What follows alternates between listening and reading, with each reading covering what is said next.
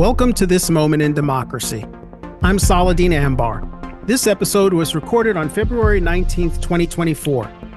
As we celebrate Black History Month today, we are joined by Khalil Gibran Muhammad, co-chair of the New Jersey Reparations Council.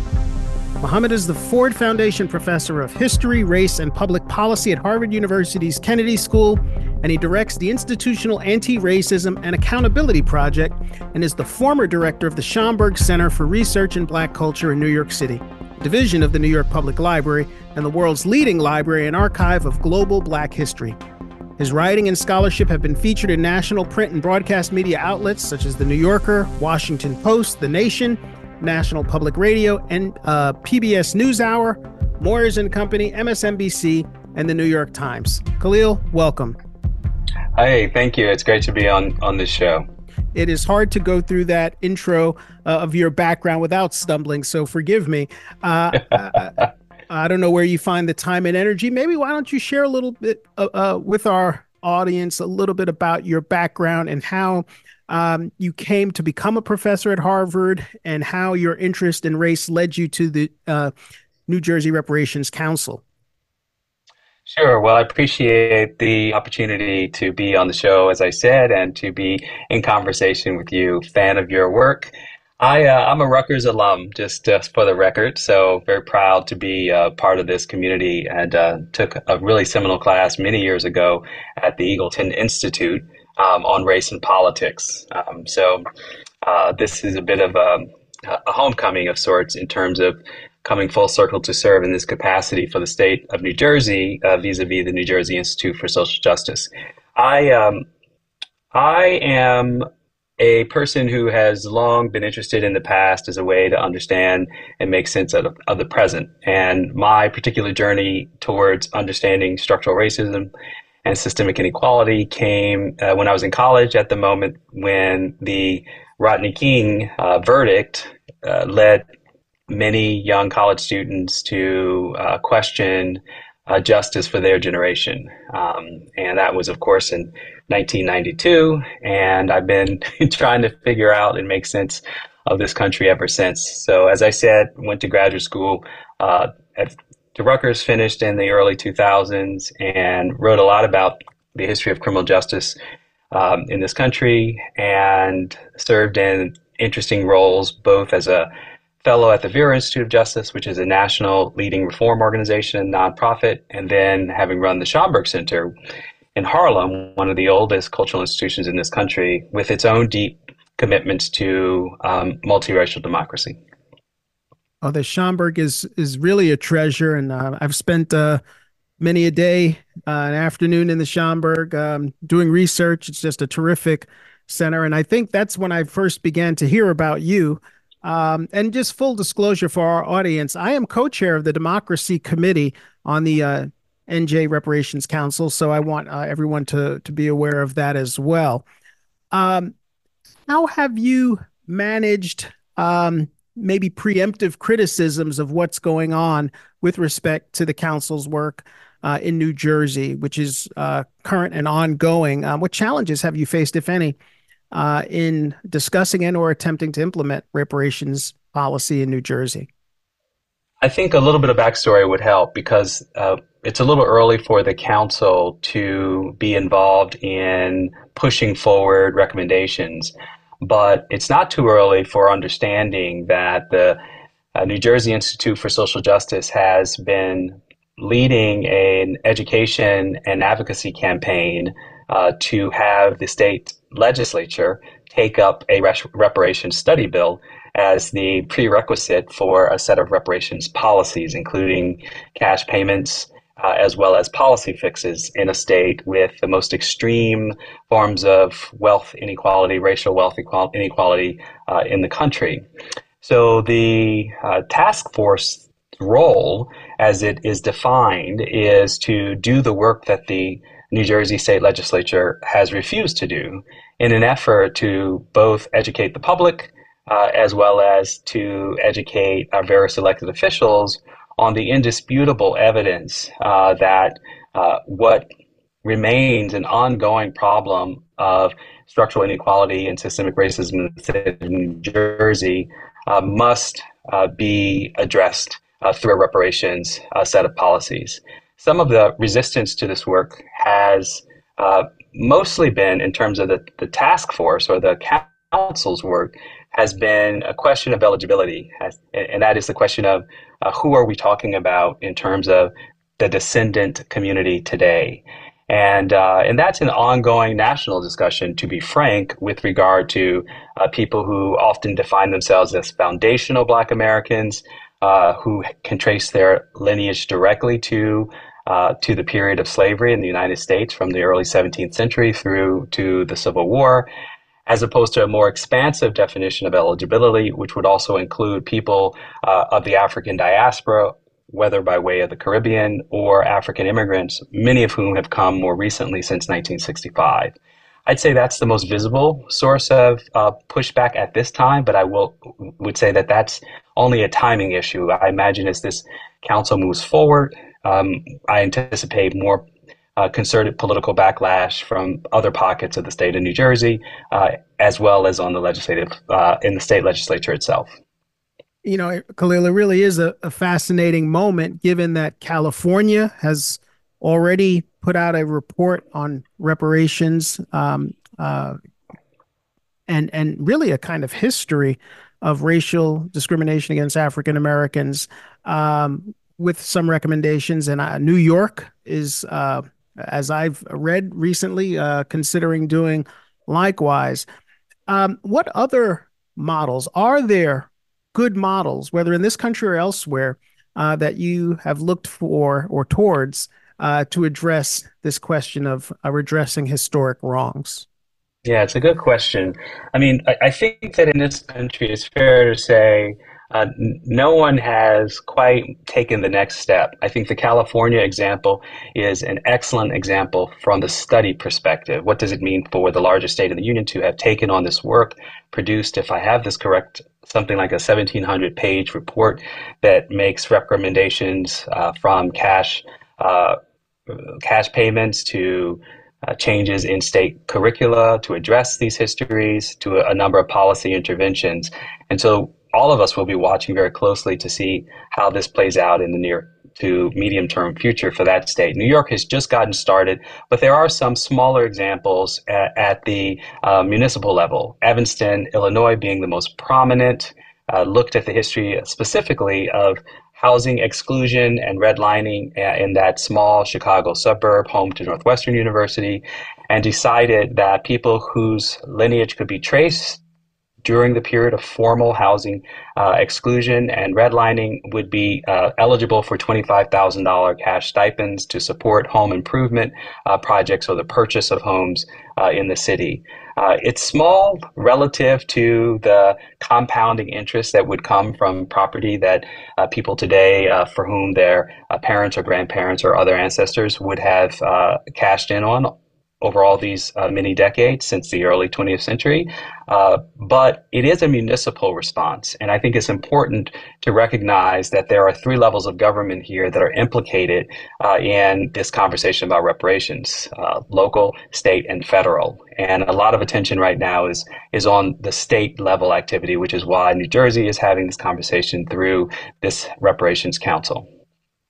Understood. And allow me to play maybe the older, perhaps somewhat stereotypical white ethnic critic of this. I happen to have ancestors on my mother's side from Sicily, and I can imagine, and I've heard, in fact, not necessarily from my family, but others. Well, my folks, my people came from Italy. My people came from Ireland. My people came from, you get the idea, and they came with nothing and worked hard, and no one gave them anything. And therefore, why should African Americans, who have every right and opportunity to advance in this society, be singled out for reparations when so many other groups have been historically discriminated against? How do you address this? And I won't invite you to Thanksgiving in the future to maybe hear some of these kinds of conversations, but how do you address that particular critique, and then maybe we can move on to some other issues. Sure. It's a great question.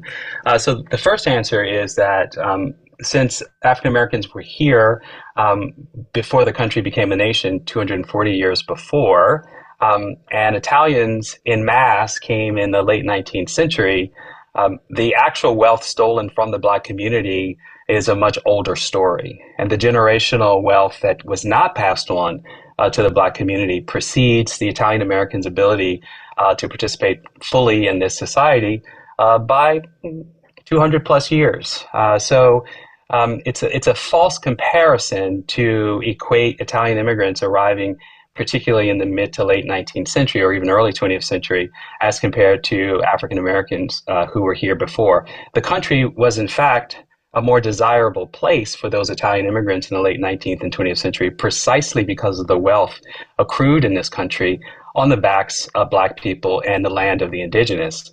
I'd also note that the Italian American community benefited from their whiteness in ways that Black people could never benefit. And as such, something as simple as the New Deal housing policies that gave birth to the most durable wealth accumulating asset for most white Americans, including Italian immigrants, was withheld from Black people. So as much as a Sicilian would have been subjected to all sorts of racist and at times xenophobic treatment in the early 20th century, by the 1930s, those same Italian Americans were able to buy homes in the suburbs of New Jersey in ways that Black people couldn't.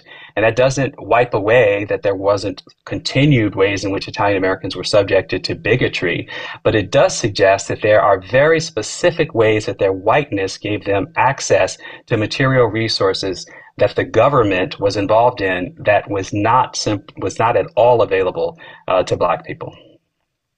Well, that's a very compelling, certainly to me, response, and we'll see how the committee's work plays out. And I'm hopeful, as someone engaged, that we'll have open ears and hearts and minds towards reparative and restorative justice. I know my alma mater, Georgetown, has done some good work with respect to reparations for historically enslaved folks on its campus, and I know Rutgers, as you well know, like many other college campuses and universities across this country, has a long history connected to slavery and has attempted to, in some small ways, begin to consider how to manage that history in ways that involves restorative justice. I don't know if you've paid much attention to some of the work at Rutgers or elsewhere with respect to universities. I have, yeah. Yeah, I mean, I think it's a really important model to some degree at the institutional level, meaning, as we think about the role of civil society itself in this story, this isn't just about government actors, but we also have the evidence that our leading universities and our oldest universities, Harvard, for example, fitting both categories, became a wealthy institution in the early 19th century as it admits in its own essentially legacy report of slavery, that without the proceeds of the donations, or should say the proceeds of slavery given by donors who were either slave traders or owned plantations or had their businesses in direct relationship to slavery, Harvard would not have amassed the wealth that it did at the time and ultimately become a national university, putting it well ahead of its nearest competitor, say Yale University, at a very early point in its history. So I think that whether it's Harvard or Georgetown or Rutgers, all of these institutions are helping to create much more acceptance on Main Street, that it is impossible to understand the institutional landscape of the United States without understanding the relationship to slavery. And I have one friendly coda to the Italian immigrant conversation that maybe one day I do get to have with one of your relatives at Thanksgiving. And that is that some of your listeners may know I live in New Jersey. I commute to work in Cambridge, Massachusetts. And my wife is a real local history buff. And she recently shared a story with me about East Orange and the vibrancy of the Italian American community there. But one of the really fascinating things about the story of Italian Americans is also the story of civil service in ways that the kind of foothold that they were able to get on the middle class wasn't just the houses and the access to the suburbs, but it was also the jobs They could be firemen, they could be police officers, they could be teachers, they could be librarians. They were able to amass the kind of economic mobility that black people were still discriminated against precisely because their whiteness entitled them to these civil service jobs. And it's really only into the 1980s and 90s and 2000s that some of these jobs in public service finally went to black people in communities that have long been black since the 1960s in the wake of the uprisings in Newark. That's right. That's a fascinating comparison to make sure. I think Nona, my mom, would love you. By the way, I think you're a slender brother. You're a little slender. I think she'd love to feed you for Thanksgiving. So if you ever find yourself, on the outs with the Yeah. Muhammad clan, we'll take you in, brother. We will take you in, and Nona will feed All right. you. All right. Uh, Look, All right. shifting gears a little, let's talk about some of the stuff that's going on.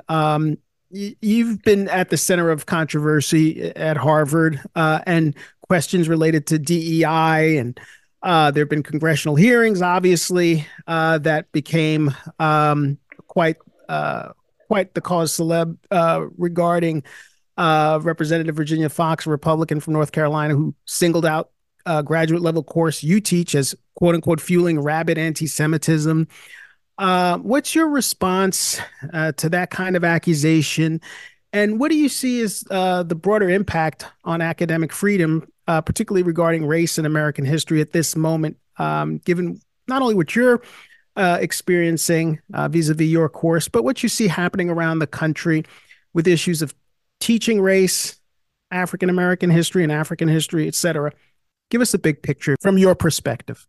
So I would say, in picking up where we just left off in terms of your Italian American immigrants and the various institutions like Rutgers or Harvard, part of what I do for a living is to tell the truth about our nation, not as a way to make people feel bad, as a way to protect the gains that we can agree we've made, and to ensure that if we are to believe in democracy and to uphold kind of the best ideals of democracy that, as Dr. King famously said, were put on paper, then history is an essential way to measure our progress and to ensure that we are stewards of those gains.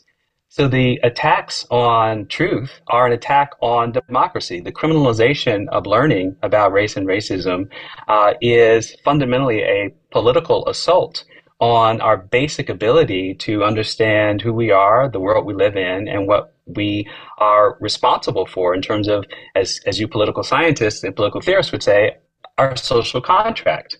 So there is no greater threat at this point to the future of this country than the lies being told in our nation's classrooms, whether they are in a public school here well, I guess New Jersey is slightly different on this point in terms of public schools, but really absolved of this. But to the extent that this is a problem that stretches all the way from, say, a third grade classroom in Florida to my graduate course in Cambridge, the full arc of this problem is in my opinion, the absolute greatest threat we face at this time, because it gives license to the authoritarian tendencies of people like Donald Trump and people I would call fascists in the Republican Party, who are only trying to preserve power and forms of domination over the citizenry that they object to. This is not about academic freedom at all.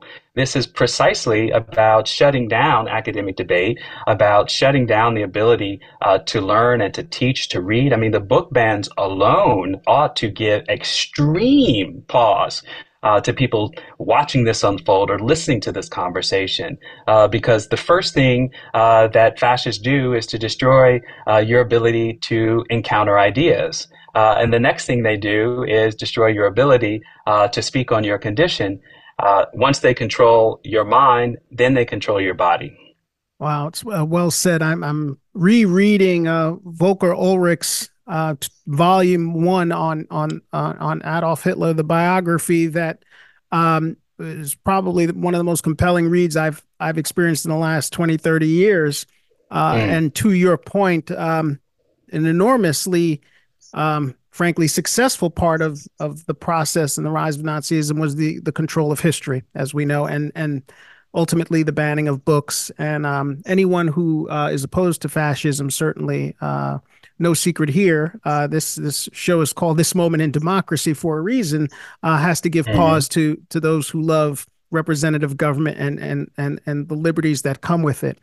It's well said.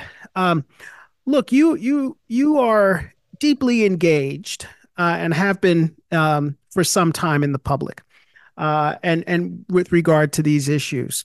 I wish I could say all of my friends and brothers and sisters who are African American have been likewise. And I think there's, even more broadly speaking, across the country, a kind of disengagement, irrespective of race, with regard to the political system, or an engagement with it that is frankly very hostile.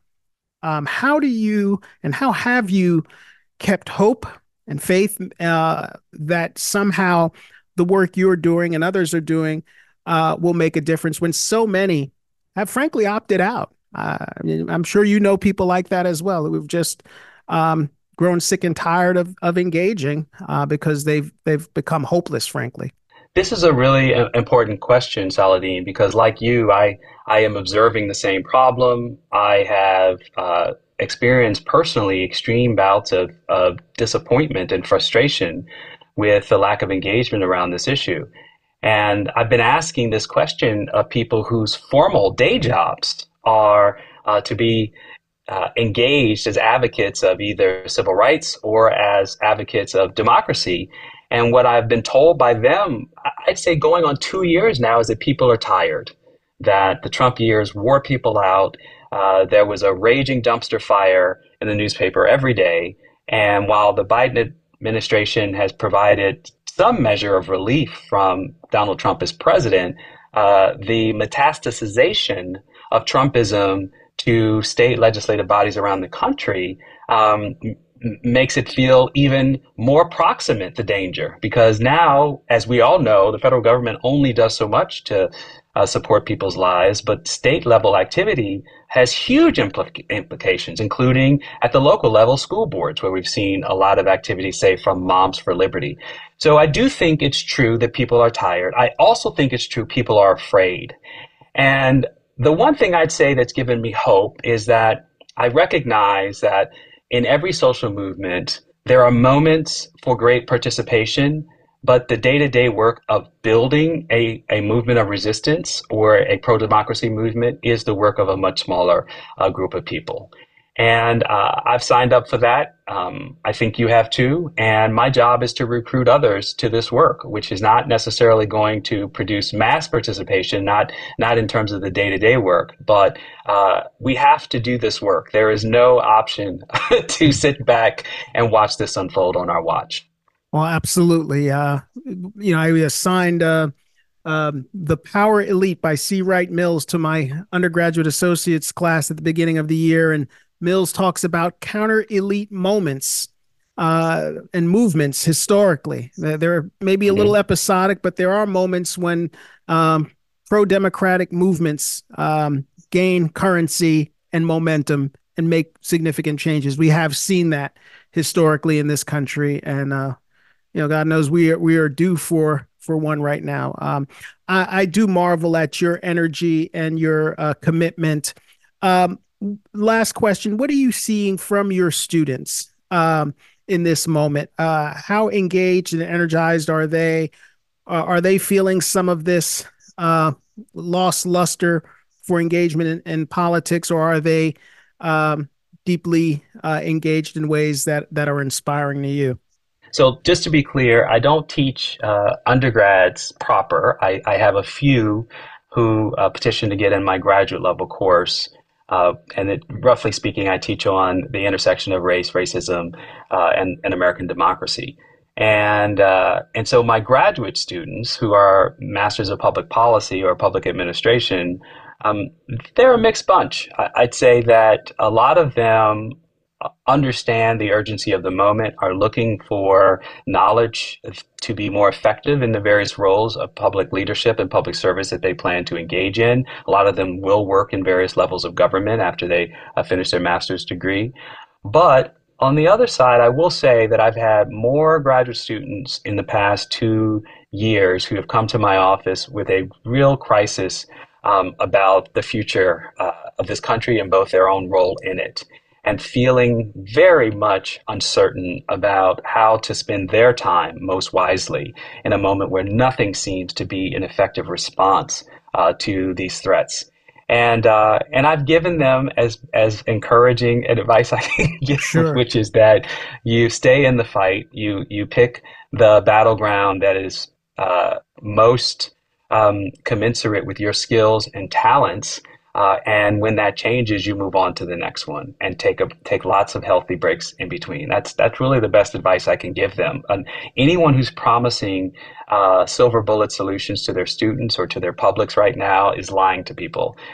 We are in a deep abyss of trouble at this time, and we need a lot of creative, committed people to fight our way out of this. Well, there it is. To be embattled is not to be defeated. And as I share with my students, the struggle itself is the victory. We cannot imagine a world where in 1935, someone like W.E.B. Du Bois threw up his hands and said, well, that's it. I've had it. I've been at this too long. And your words ring true. No victory was promised to our ancestors. But they kept fighting. And that in and of itself has to be taken as a tremendous victory. I want to thank you, brother, for joining us today, this Black History Month. And in the midst of all your work, really appreciate and value who you are to the Republic and as a friend. Thank you. Thank you, Saladin. It was really great to be here with you. And for the sake of a happy marriage, I just want to mention my wife's name is Stephanie Lawson Muhammad, and she leads an organization called Erasing Essex Borders. Thank you for having me. Well, we know Nona can invite her too. We'll have a nice, happy Sicilian American Thanksgiving one of these days. Pleasure seeing you, brother. Love it. You be well. Today's podcast has been brought to you by the Eagleton Institute of Politics. Eagleton is a nonpartisan research unit of Rutgers University, New Brunswick. This moment in democracy was made possible in part by the generosity of Gerald and Kiko Harvey and Eagleton's many supporters. To support Eagleton's work or sign up for its newsletter, click the links in the description. Please help support the work we do at This Moment in Democracy. Visit our podcast page at eagleton.rutgers.edu to learn more. We want to hear from our listeners. Email us at podcast@eagleton.rutgers.edu to send in your comments about today's episode or suggest topics that you want to hear about. That's it for today. Thank you for joining us on This Moment in Democracy.